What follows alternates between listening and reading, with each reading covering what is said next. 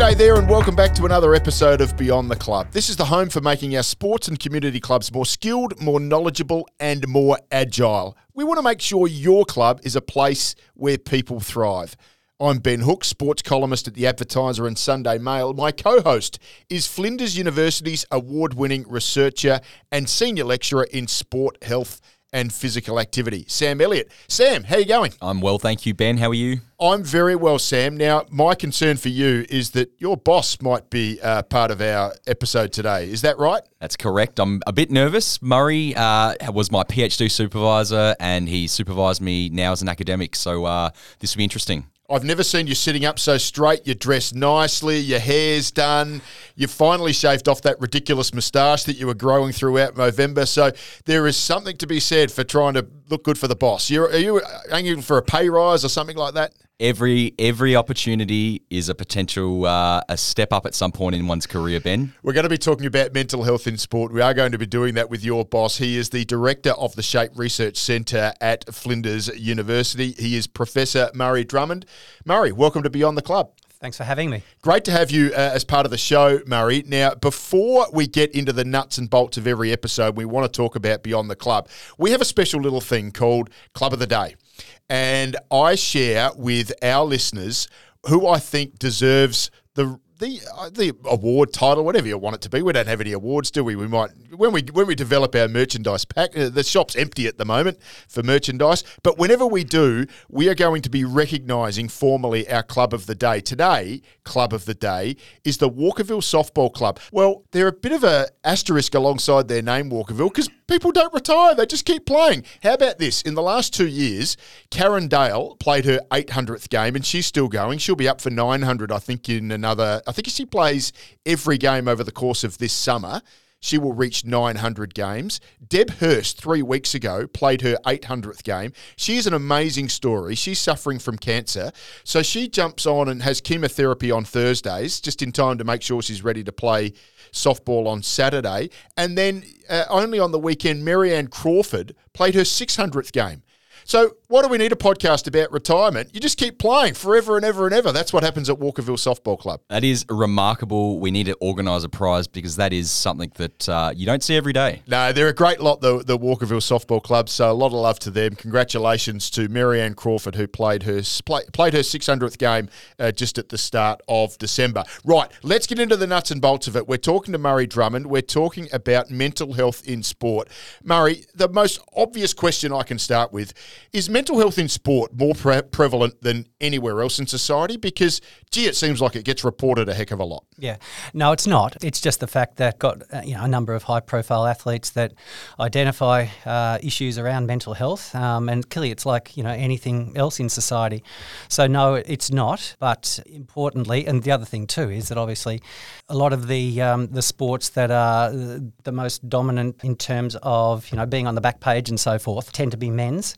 And so when a man comes out and identifies that they've got a mental health issue, that's usually a big issue. And we'll certainly be talking about that a little bit later. So therefore, is this a bigger issue at elite sport and therefore not such a problem for community clubs? No, not at all. What we're trying to say here is that mental health issues run across the board. They run across the board in the community, in community clubs, at the elite level and so forth. It just happens to be picked up more in the media through the elite level clubs. Murray, you've recently won a research grant through Breakthrough to do some research on mental health in sport and in some other projects around young males and masculinity in sport. I'm butting in. Is that sucking up? That is sucking up, is it not? I'm a CI on these projects as well, but we work well together. But it's true, Murray, you've had some success winning these grants to run these projects. Tell us a little about what you're trying to achieve through these projects in, I guess, the conversation around young men, mental health and community sport. Yeah, so we've got a couple of projects going. One is funded through Breakthrough, the Breakthrough Mental Health Foundation, and the Flinders Foundation as well. And then we've just recently won another project, funding for another project with the Freemasons Foundation Centre for Men's Health Research. In the first project, the Breakthrough project, it's basically a pilot study. And we're looking at young males involved in what we call masculinised sporting settings, such as your traditional Australian football clubs and cricket club and so forth. And we've got a couple of our Flinders partners involved in there. And we're seeking out young males and parents and key stakeholders, coaches and so forth, to identify the issues that these young males are facing within those football club and cricket club, for example. The idea is then to collect that data, understand it, and then move on to bigger projects to identify how we can potentially create education packages and resources that allow clubs, not just at the elite level, but also at the pre-elite and at the community level, to provide these resources and education for young males, because we know that mental health amongst young males is a very serious issue in the community. Yeah, definitely. Murray, I guess the first thing I want to think about is trying to bring this conversation to the community level. Clubs at the grassroots, they've got enough on their hands. They're navigating a pandemic. They're trying to keep their volunteers. They're trying to keep their participatory numbers nice and high. And yet we've got this new priority around the conversations of mental health in sport, education, awareness and training.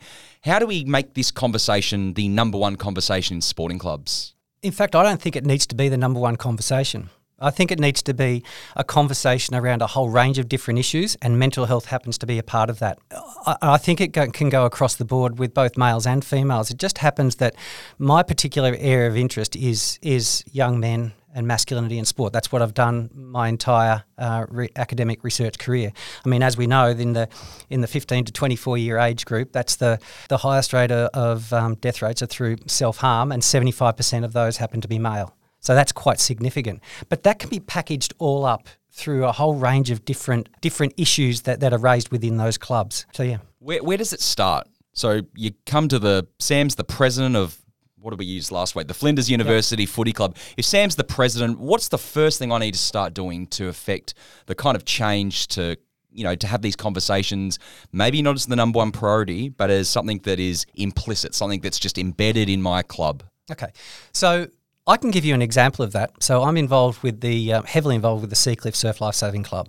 So just before the pandemic hit, the first one, we ended up having there'd been several men across surf lifesaving clubs in South Australia who had suicided. Clubs were screaming out for information, education. What are we going to do with these, with men who happen to suicide? And what can clubs do for them, for men who are seeking help and are potentially in trouble?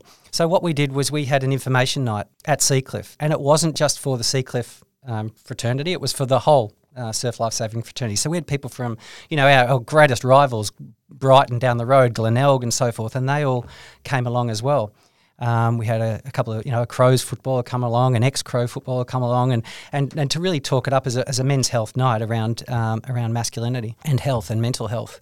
So we were able to identify the issues. We were able to get the club involved. We were able to get the club members involved. And then as a result of that, we had a few people who were really putting up their hand as champions of change. So they wanted to go through the whole process of the mental health first aid. They were the ones that wanted to be the listening post, for example, at the club to talk to men along the way if they've got any issues. So that's the first thing you've got to do is you have to rally the troops, and you have to provide evidence and research that backs that up. And then once you've done that, as a good president should, you get the rest of them, the rest of the club involved as well. This is a fascinating concept in my mind. I've played a lot of sport at the local level, and I've seen some clubs do it really well and other clubs still learning the ropes of let's say, cultural change in their organisation. Can you just help our listeners understand why sport? What is it about sport as distinct from school and workplaces? When we're talking about young males and their mental well-being, health and well-being, what is it about sport that makes this conversation work? Okay.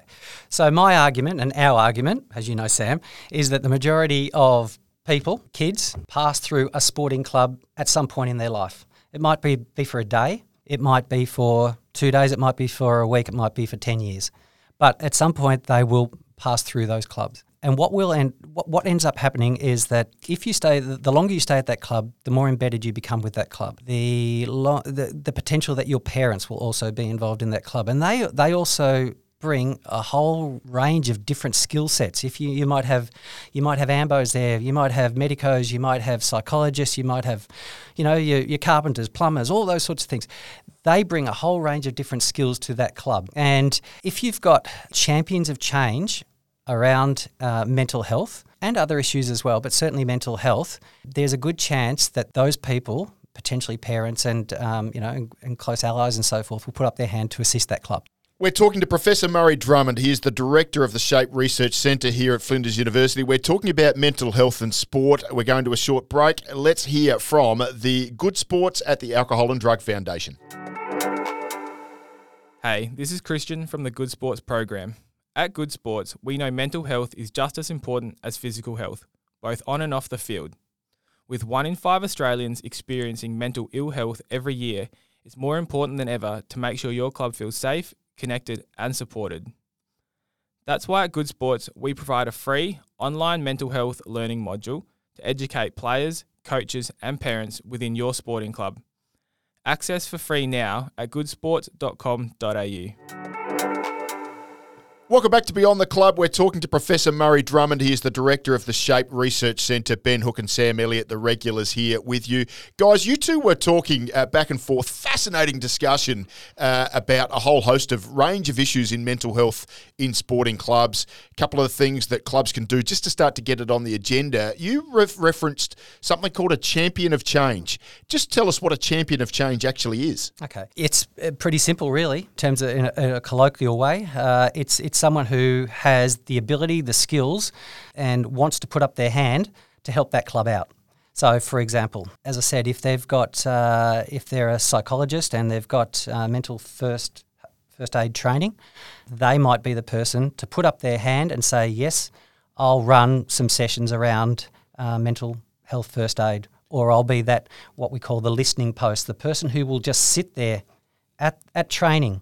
And if there's a kid that's down or another adult member who's not feeling great, they can be the person that they walk up to and have a chat with and say, are you okay? How are you going? That sort of thing. So, Murray, let's really bust this down into some practical activity here. So we've got a sporting club. You referenced Seacliff Surf Lifesaving Club. Let's talk about the Adelaide City Centre Lawn Bowls Club.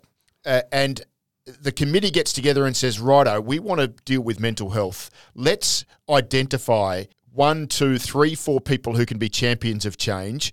Let's find people who would be happy to be that, get them into some sort of mental health first aid training, whether that's a one-day program or a couple of days, I'm not really sure, and then utilise that resource, that asset, to be the group in your club, the subset of your club that drives a lot of that. Is that what you're suggesting? That's exactly it, yeah.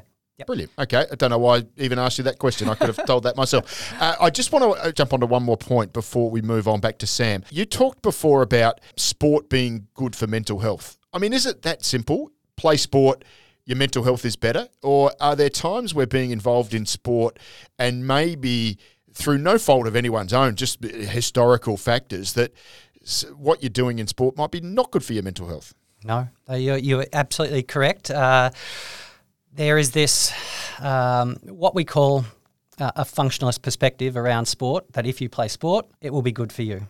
And one of the first things I actually do with my first year students, when they come into my sports sociology topic, is we go through and we identify all of the great things about sport. Well, in fact, I just say, tell me about sport. And I can tell you, for the next 2 minutes, people will be putting up their hand and they'll be saying, it provides camaraderie, it gives you fitness, it provides health, it's fun, it's social, all those sorts of things. And I say, yes, yes, yes. And I'm like an auctioneer. And then there's quiet. And then I say, but what about that little fat boy who's always chosen last in the schoolyard? You're pointing at me then, Murray. Or what about that gay guy who's playing Australian football at the community level or whatever level, but hasn't come out yet? How much fun is it for that individual? And so then there's deathly quiet. And we go through, yes, sport is great. Sport is fun. Sport is all of those things, but not for everyone. And as a result of that, that little fat boy might have become the next Chris Judd, but he dropped out. Or that gay guy may have dropped out at 13, 14 or 15. And, he may have been the next opening batsman of Australia. So these are the things that we're trying to break down and trying to understand within these masculinised sporting settings. the research that we're doing. So it's not necessarily about mental health, but it is about mental health. But what we're doing is we're trying to understand the masculinized sporting cultures and what impact they can have on young males in terms of them staying in that sport or moving away from the sport. And if they do stay in the sport, which we want them to do, how do we make those clubs better to allow those young males to stay in that sport? So, and I'm just going to jump in here, Sam, is it incumbent upon clubs to sort of identify those individuals within your sporting club who maybe are a bit more at risk? Yes and no. It's incumbent upon the club to create a culture that provides the opportunity for everyone to feel safe and comfortable. Yeah, So we talk about the safe spaces. So it shouldn't be about identifying a person. Oh, do I think that person is gay? That's not what this is about. This is about creating a club that is a mentoring club, that is a nurturing club, that if that guy is gay, who cares kind of club. And Adelaide United have done it extremely well. They have done it extremely well. No one's talking about, Josh anymore. No. He's now an Adelaide United footballer and he just plays. Murray, you've spoken a lot about this concept of safe spaces, sporting clubs as a safe space. So I'm picking up on that idea.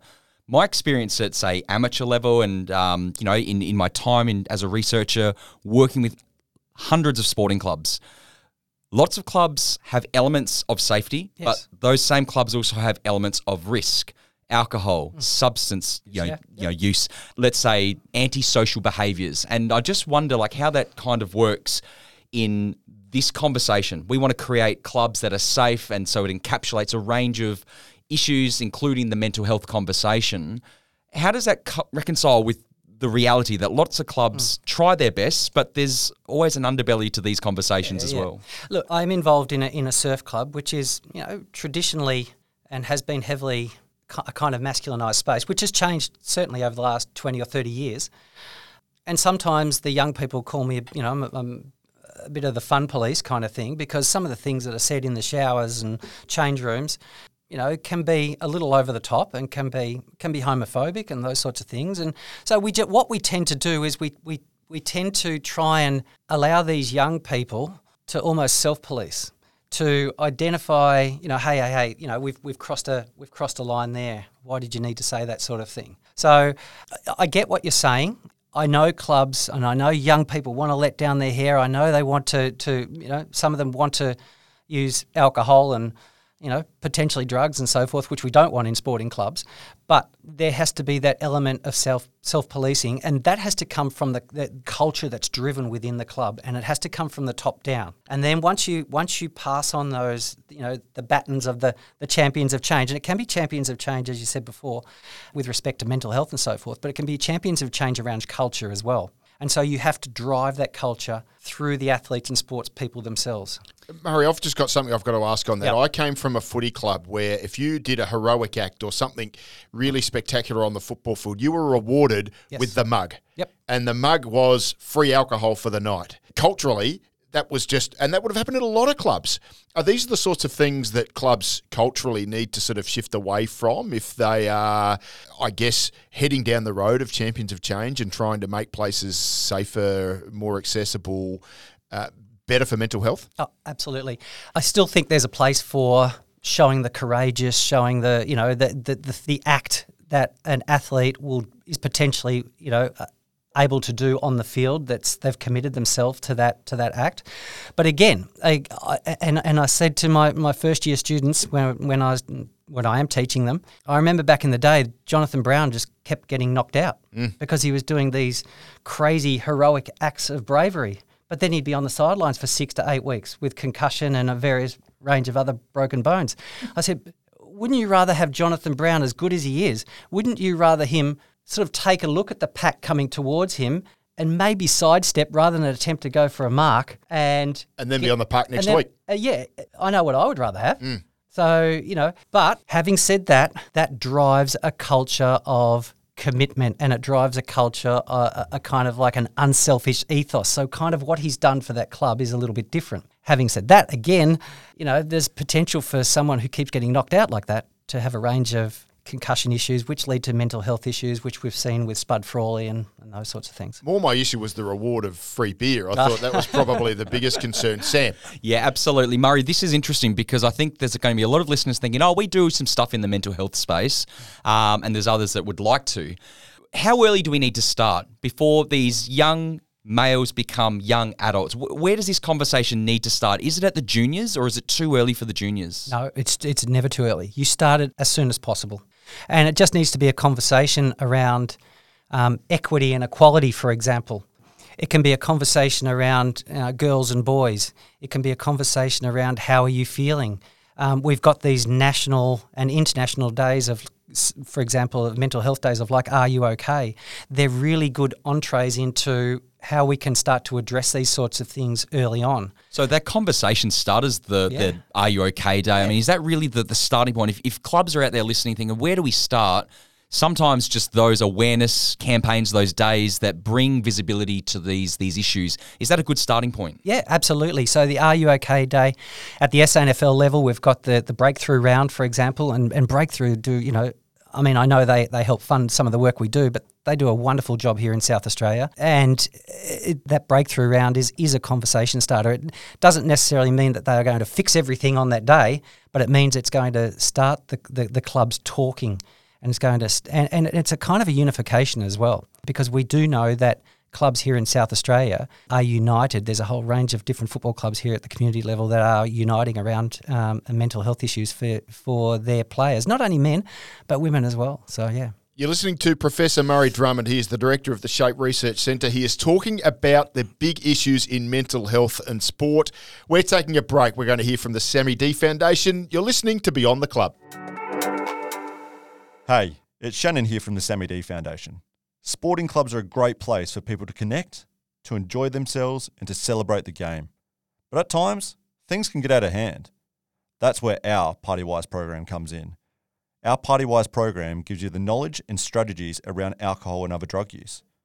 We educate and empower your club and its members to understand the harm and impact of alcohol and other drugs, the different type of drugs and their effects, and strategies to keep you and your mates safe. To learn more about the PartyWise program, call us on 8374 1678 or find us at sammydfoundation.org.au. You are listening to Beyond the Club with Sam Elliott and Ben Hook. We're joined by Professor Murray Drummond. He is the director of the SHAPE Research Centre. Murray is about to share his fast 4 takeaways from today's episode. Sam, there was something you wanted to touch on before we did. Absolutely, Murray. My final question for you is this. There's lots of clubs that really believe in driving change in their clubs around mental health and sport. Absolutely. I also sense that there are some other clubs that are sort of just doing this because they feel they have to, or it's in vogue. They might be window dressing. What are your thoughts on that, and how do we make sense of that going forward? Yeah, it's certainly an interesting question. It's an interesting conversation to have. I do wonder if the clubs are doing it because it's in vogue. I honestly think that there's a reason. There's an inherent reason for clubs wanting to do this. Yes, they may feel like there's a compulsion to because, XYZ club is doing it down the road. But inherently, I think clubs are trying to do the right thing. They can perceive that this is an issue within society. Mental health is being spoken about a lot more than ever before, which is a wonderful thing. But it also places a lot of pressure on a club to feel like they need to. It's a bit like parents with a kid. You have to do this, you have to do that because you're a parent. You have to take over the education and you have to teach them all the skills that, when there's other resources available to be able to do that for them. And it leaves us in a situation whereby you've got some of the big clubs who do have these significant resources to be able to do it. But you may have a smaller club who simply doesn't. And therefore, the opportunity for these smaller clubs to draw on the resources that are available is pretty important. And whether it be the bigger club down the road or, 2 clubs across, or whether it's a breakthrough mental health foundation or something like that, the narrative around mental health has shifted quite significantly in terms of it being having a significant impact across all areas of society. I think you will find that most clubs will assist. In fact, I can almost say that I know they will. Well, there you are. That sounds like one of the 4 fast takeaways from Murray Drummond. Let's go through them very quickly, Murray. I just want to get your first point. You're leading a club. You don't have any sense of a mental health program. What's point number 1? Okay.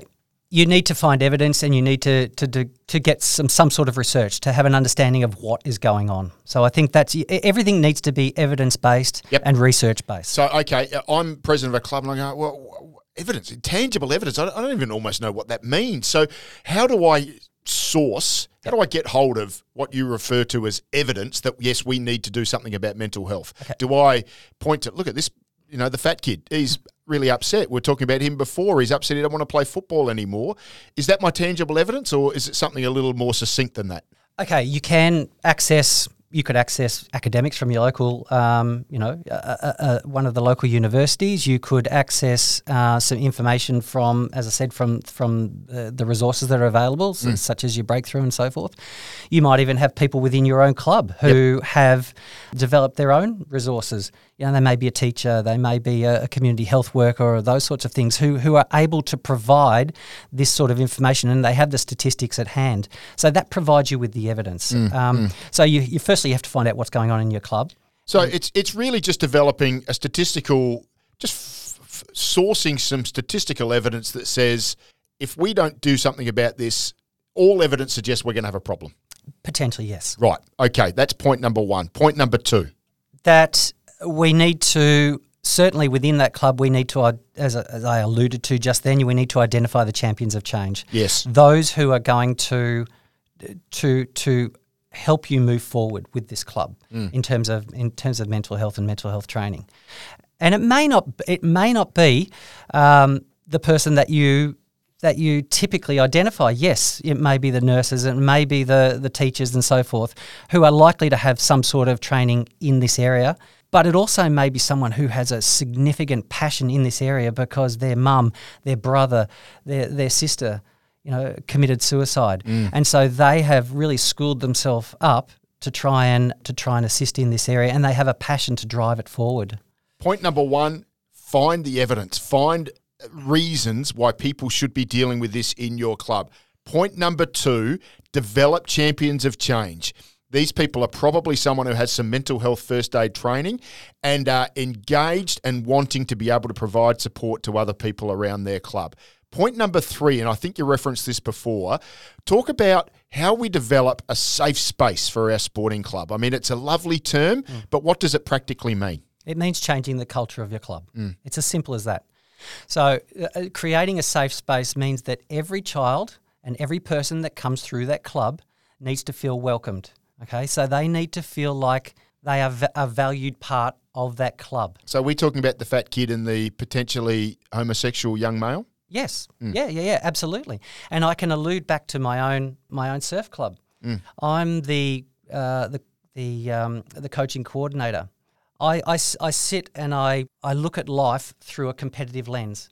I want our athletes to win. But there's kids that come through this club who don't have that same desire. Yeah. So we have to create a club and an environment that keeps them involved. Because Surf Lifesaving, as you know, is a wonderful community, initiative. So we want them to patrol the beaches. We want them to be involved in a whole range of different things like rescue and resuscitation. And there are other avenues within a surf club to keep them involved other than elite level competition. And so that's what you have to do. Find your evidence, develop your champions of change, create your safe space around your club where everyone is welcome, regardless of their background or their history or their race or their sexual orientation. And point number 4, and I think we referenced this as well, you can't start too soon. No, it has to start yesterday.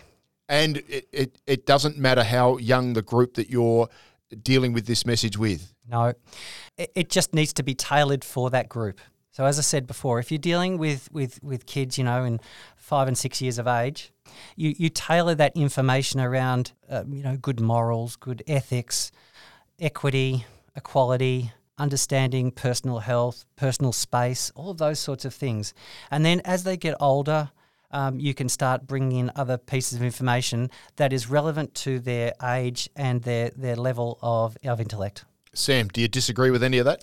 Not at all. I think Murray summed it up perfectly. And those fast 4, I think, are really useful. So if you're a club coach or a president listening right now, you've now got the blueprint to get started. Can I just jump in though? Of course you can. I think there's a fifth one. Oh, I think the five Fast takeaways. Yeah, it's like an extra side of chips. I think it's the accessing resources. That's absolutely critical. Yep. And there is a wealth of information out there. It's how you go about doing it. But people should feel comfortable about tapping other people on the shoulder, and they should feel comfortable about going to other community organisations to access those resources, because with a topic such as this, or an area such as this, as I said, people are willing to help. We talked about the Breakthrough Mental Health Research Foundation. I know you do a bit of work with the crew there, and they are amazing. And they provide a lot of their services for free. It is quite incredible. That's one example. And we'll put some others in our show notes as well. Yes. Is there another organisation that you think, yeah, you know what, you're a small club, you don't have a great grasp of this? Where can you go on the internet to try and find some practical resources? Look, it's dependent upon the issues at hand as well. So to a whole range of different social work establishments and those sorts of things, you know, Second Story, and you could even go to Mission Australia. There's a whole range of different places that you can go, and it is dependent on the issue at hand. Sam? Murray, I was going to say also the Sammy D Foundation, our fantastic partner on this podcast, especially when we're looking at one-punch violence as just one example in these clubs. So when you talk about respect and behaviour and all these sorts of things, certainly the Sammy D Foundation, and even our friends at the Alcohol and Drug Foundation as well. I think there's some great resources, Hookie, and clubs are literally one click away from accessing those resources. Murray Drummond, been a fascinating discussion. Thanks for joining us on Beyond the Club. Thank you. It's been a pleasure. So that's a wrap on this episode of Beyond the Club. You can access the resources mentioned in this episode in the show notes, or by heading to our webpage, flinders.edu.au/shape. I'm Sam Elliott on Twitter. And I'm at BenHook1 on Twitter. The podcast is at Beyond the Club on Twitter, on Instagram at Beyond the Club, and also on LinkedIn at Beyond the Club Podcast. Thanks to our crew in the Flinders Good Vibe Factory, our producer, he's the young, good-looking fella here, it's Cameron Ottenhoff. Our music is by Ben Watson, and we appreciate the artwork of Alicia Menzel. We're going to see you next time at Beyond the Club.